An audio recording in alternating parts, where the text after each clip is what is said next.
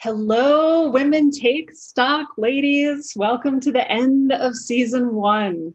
Woohoo! We did it. We made it. We made it.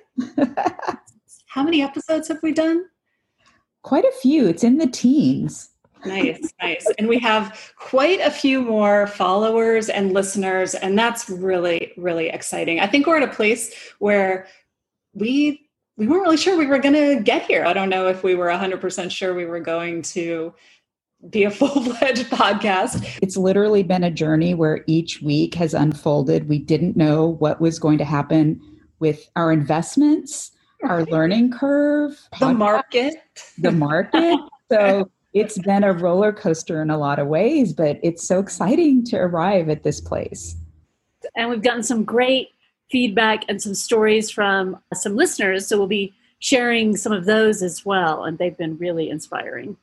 Yes. So should we start the show? Let's do it. We are 4 friends all at different places in our financial and personal lives, looking to pull back the curtain on the seemingly mysterious, often testosterone-driven world of stock investing. And if 4 women without business degrees can figure out the market as a side hustle, well, so can you. Us as we learn the basics, buy, sell, scratch our heads, hold our breath, commiserate, and celebrate, hopefully more of the latter.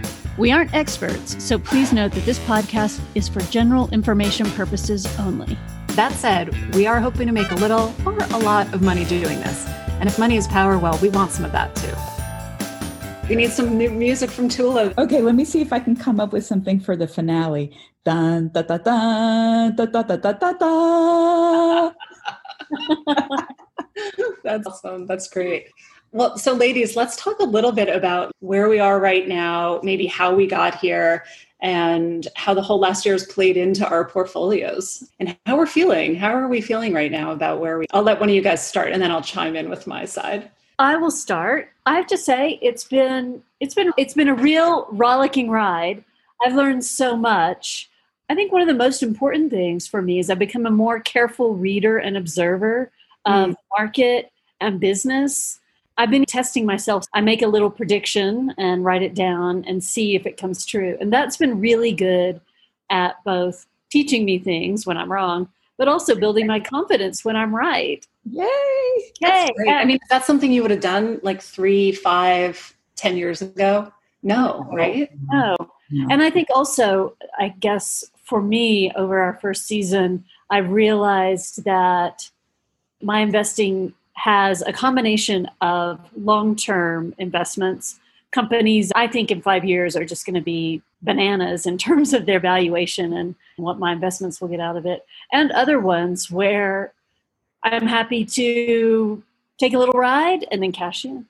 And I've had a couple of those where, it's a little bit frustrating when they continue to go up after you've sold. Yeah. But as my mother has said to me, who's one of the first people I knew who was really seriously investing, she's like, yeah, don't even think about it. I mean, after you've sold it. Oh my gosh, I love that. That's great. Yeah.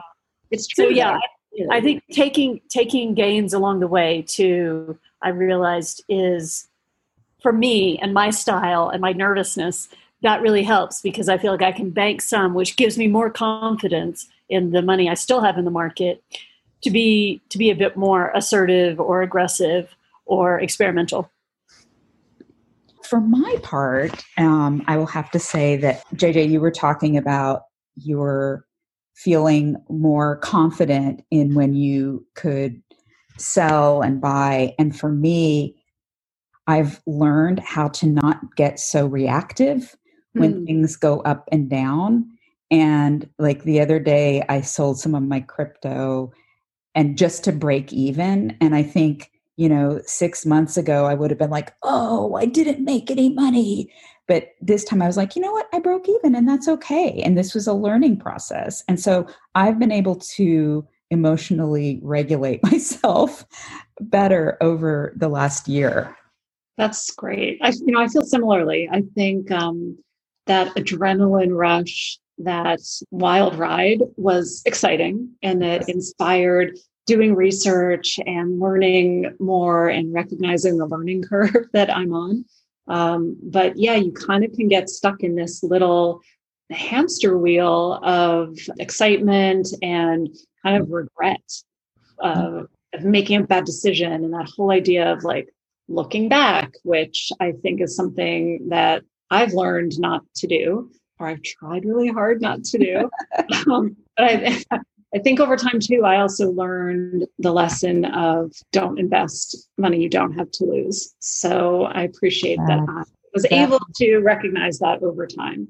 Yep. That was one of our first mantras, right? Is to don't invest something you can't afford to lose. Yeah. And then things kind of got a little tighter, and I was able to make a smart decision and not be one of those people, on Reddit or on the New York Times. Human loses all life savings in stock market. It's interesting too, because right now the market is just so like, what's happening? Oh, great question. What is happening?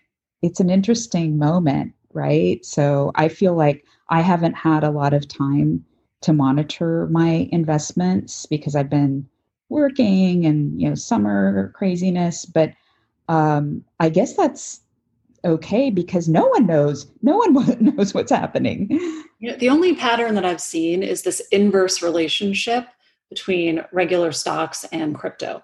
It's almost, I feel now like I'll see regular stocks going up and I think to myself, crypto's in the red if this is on the green. And ultimately it is. So I'm really curious about that inverse relationship. Yeah. It's not always like that, but at least 9 times out of 10, if my regular holdings are going up, crypto's going down and vice versa. Have you guys noticed that at all? I've just been noticing crypto going down, down, down. And I haven't been paying as much attention as you have to that relationship. But I have noticed, that the stock market kind of does this up, down thing that the crypto market wasn't following. JJ, you are more, I think, in tune with the news and interest rates. Can we tap into your brain for observations on that? Yeah, I think what I feel like when I read the news lately, we had in the deep of the pandemic, this kind of flight to crypto, and it was just going mad. And all the coverage was, it's amazing, it's changing the world, or, oh, don't get used to it, it's going to go horribly wrong. Yeah. And then I guess some of the moves by China and some other countries in trying to restrict crypto, there's a natural knot to it. And even all the talk about interest rates, a lot of doomsaying about, oh, the market is now turning and interest rates are going up and everything's changing. Mm-hmm. And, even tech's going to be slowing. And then we just saw this past week, basically all the big tech giants beating estimates and going, great guns. So I have to say, I think this kind of taking stock and taking stock of our whole year, but also taking stock of the news and everything, it's just so important to take it with a grain of salt. Mm-hmm. And that's something, again, I've learned over this last year. The coverage, it's about a news cycle, not necessarily a business cycle. I mean, I still hold Pinterest, which I love, and I think as a business is great. It really. Yeah, this week it beat earnings estimate. I don't know the numbers off the top of my head. I will when I'm, in season 2, I'll always know the numbers. But it beat earnings estimate, but it missed its numbers on increase of users. So the users it is monetizing more effectively. Mm. But this morning I checked in, it was down 17%. Ouch. That seems crazy because it's all about this focus on growth, and this crazy growth that we have become conditioned to expect from tech companies. I'm getting a little granular and away from our whole... No, I think that's a great example, though. Yeah, and so for me, it made me a little mad. And I did feel, thinking about it this morning, like, hey, Pins is on sale. Maybe I should get some more because I think... Oh, good. I love that you thought that. I was just about to ask you, so did you sell? Did you panic sell? Dana's ear in my voice. It's on sale.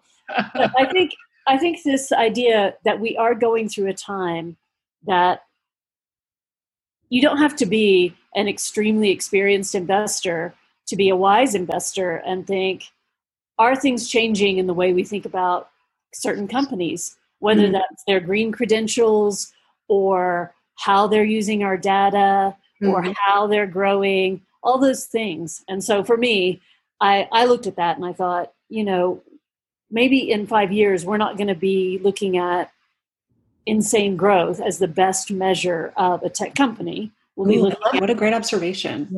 Yeah. We'll be looking at the relationship they have with their users. Or we'll be looking at how many followers they have on whatever the new Instagram is. Just kidding. Exactly. And it better be a gazillion. Otherwise, it's worthless. But it's interesting what you're saying about these different markers for success. I think that's important to pay attention to the bigger picture. And, fundamentally, growth is meeting different markers for success. And maybe Pins was focused on their earnings, and now they'll shift over to, you can't have everything all at once, right?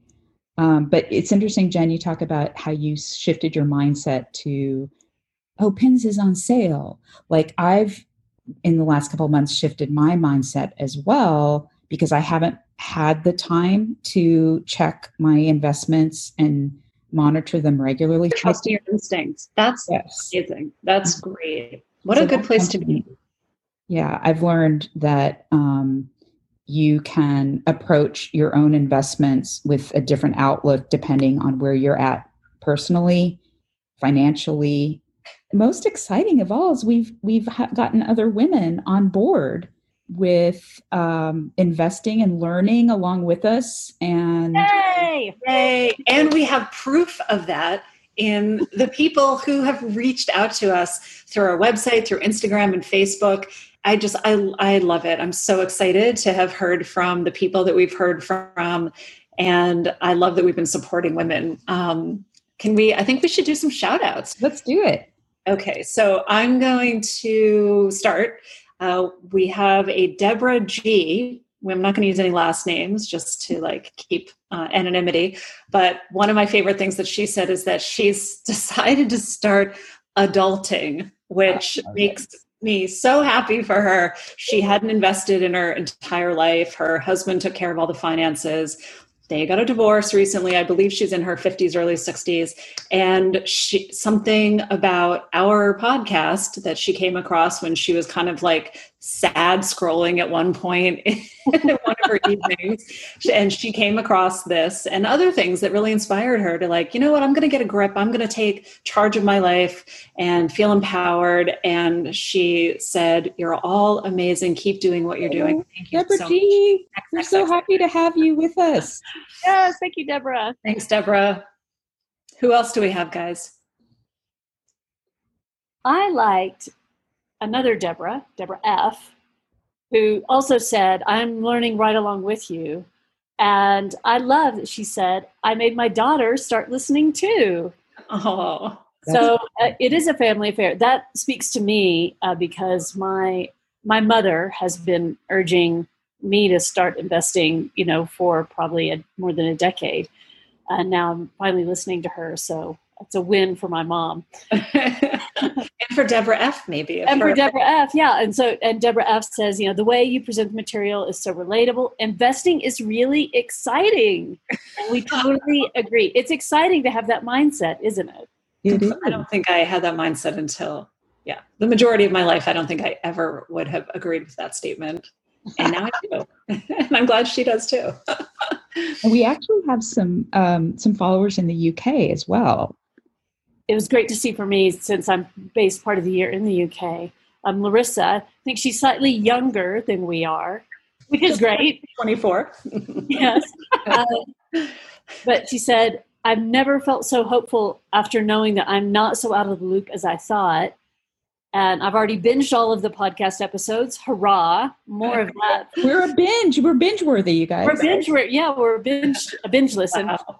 But she says, "From the bottom of my heart, I feel so empowered by your stories and motivated that I started investing all by myself. Larissa, Wow. you're not by yourself. You're with us. Right. We're all in this together. Oh, that's really sweet. I'm so happy to hear that. It's so gratifying because, that's one of the reasons why we started this podcast together, right? Is that we felt like, let's support each other. We don't know a lot. Well, Dana, you know more than the rest of us, but it just takes somebody who's a little bit further along in the process. Come along with me. Well, I want to give you guys credit too, though, because you came to me just because I told you, I did this thing and I know some things about investing, but you wanted to step into that arena. I wouldn't have been here participating in this podcast if you hadn't had the inspiration and motivation to learn more. So inspired and motivated by you. It's like a full circle. Right. I want to do one more shout out to one of our original listeners who I heard from, I think after our first episode, named LA girl Erica. And just Erica. Yay, Erica. Thanks for being part of our journey. And just want to give you a shout out and tell you how happy we are that you're listening to us and want you to continue to listen to us in the future. Dun, dun, dun. Yay. One other thing I want to mention is that during this whole journey, I started out in massive debt. And I talked about it in some of the earlier episodes. I am now out of debt. Woo-hoo! That just goes to show you that you can get out of debt and invest at the same time. Like, it's not an either or scenario. And that is something they said for a long time. Susie Orman, some other really, really well-known investing advisors and professionals really always said, don't even think about investing until you pay all your debt and you have your 3-month emergency fund. Yes. Well, peeps. Yeah. You don't have to be investing thousands and thousands of dollars to get started, because you also want to learn with a smaller amount so you can make mistakes and not feel, as women, we're always like beating ourselves up about not doing everything perfectly. So when you start with a small amount, you can, the mistakes are part of the success. That's part of the learning. Great point. And completely factual and true. Yeah. Not fake news. That is not fake news. I wanted to talk about or ask y'all about this kind of, so we've been talking about stepping up to investing, but what about this kind of stepping back? Tula, you mentioned that. Interesting. Yes. I think that is as important. Well, obviously stepping up is important and learning and diving in, but stepping back to quote unquote take stock and to also allow yourself that time. As women, we're multitasking in so many different ways, and both of you are moms. I don't know how you do it, but this idea of stepping back and kind of allowing yourself the space, and then you can come back refreshed and maybe with a slightly different perspective and kind of ready to dive in again. So this idea of being an active investor, I think it's exciting to learn, but it doesn't mean that you're like on the trading floor every day, every moment, flipping. There's no right or wrong way. And I think we have to allow for a lot of different paths. What about you, JJ? How do you feel about this stepping back? I feel like I felt guilty about it for a long time. Oh, interesting. Oh, I should be doing it. No, that's such a female mindset, right? Like old school female, like, I'm sorry, apologize. Yeah. Oh no, I shouldn't be doing that. Or, oh, I'm such a quitter. Right. I feel so bad. I'm like a financial loser. And so yeah, coming to grips with the fact that sometimes in the ebb and flow of life, I have lots of time to be thinking about it and devoting time to it. And sometimes other life just takes over. And unfortunately, it also means coming to terms with, there have been some stocks I feel like I've put them on a watch list. I haven't felt like I had the time to really research them like I wanted to. And then, they took off. And I think if I'd had the time, but also guess what? I didn't have the time. It wasn't that I didn't know the opportunity didn't exist. That was a measured decision I made, not to get in without doing my due diligence. And so be it. So the takeaway from that, though, your intuition was correct. Your research was well-based and your conclusions were accurate. So, okay, you didn't make $1 million on it, but hey, you knew what you were talking about. So next time you have ammunition for your next purchase. True. That's a confidence builder, that even though you didn't go in for the kill, so to speak, you can trust that instinct in the future. And you know what? Listen, it could have gone the other way too. You could have said, there've probably been instances where you've said, oh, I don't have time to research that, so I'm not going to purchase anything. And then it went south. Right. Yeah. So it can go both ways. And this goes back to our episode we did with Frank Murtha, where he said people get freaked out, but good stock investments are like buses. There'll be another one along soon. So go back and listen. I love psychology is a huge part of investing. I mean, psychology is really a huge part of everything where humans interact on any level. But yeah, go back and listen. And another shout out to Frank Murtha. One of the things you were talking about is, feeling guilty and kind of beating yourself up for not, being on the ball. And I just wrote an article about the science of self-compassion. And what's interesting is, first of all, it's not something that we are used to doing for ourselves. We're used to doing it for others. But people who practice self-compassion are actually more goal-oriented and more motivated. And so when you cut yourself some slack, it's not like you're letting yourself off the hook. It's not like you're becoming selfish and indulgent. It's actually allowing yourself to feel like, you know what, I'm human. And then when you come out of that, you actually feel more motivated. So I think it's a good thing to address that guilt and to work through it so you get to the other side of it. Wow, I like that. Yeah. So I guess I'm excited and sad to wrap up season 1 because.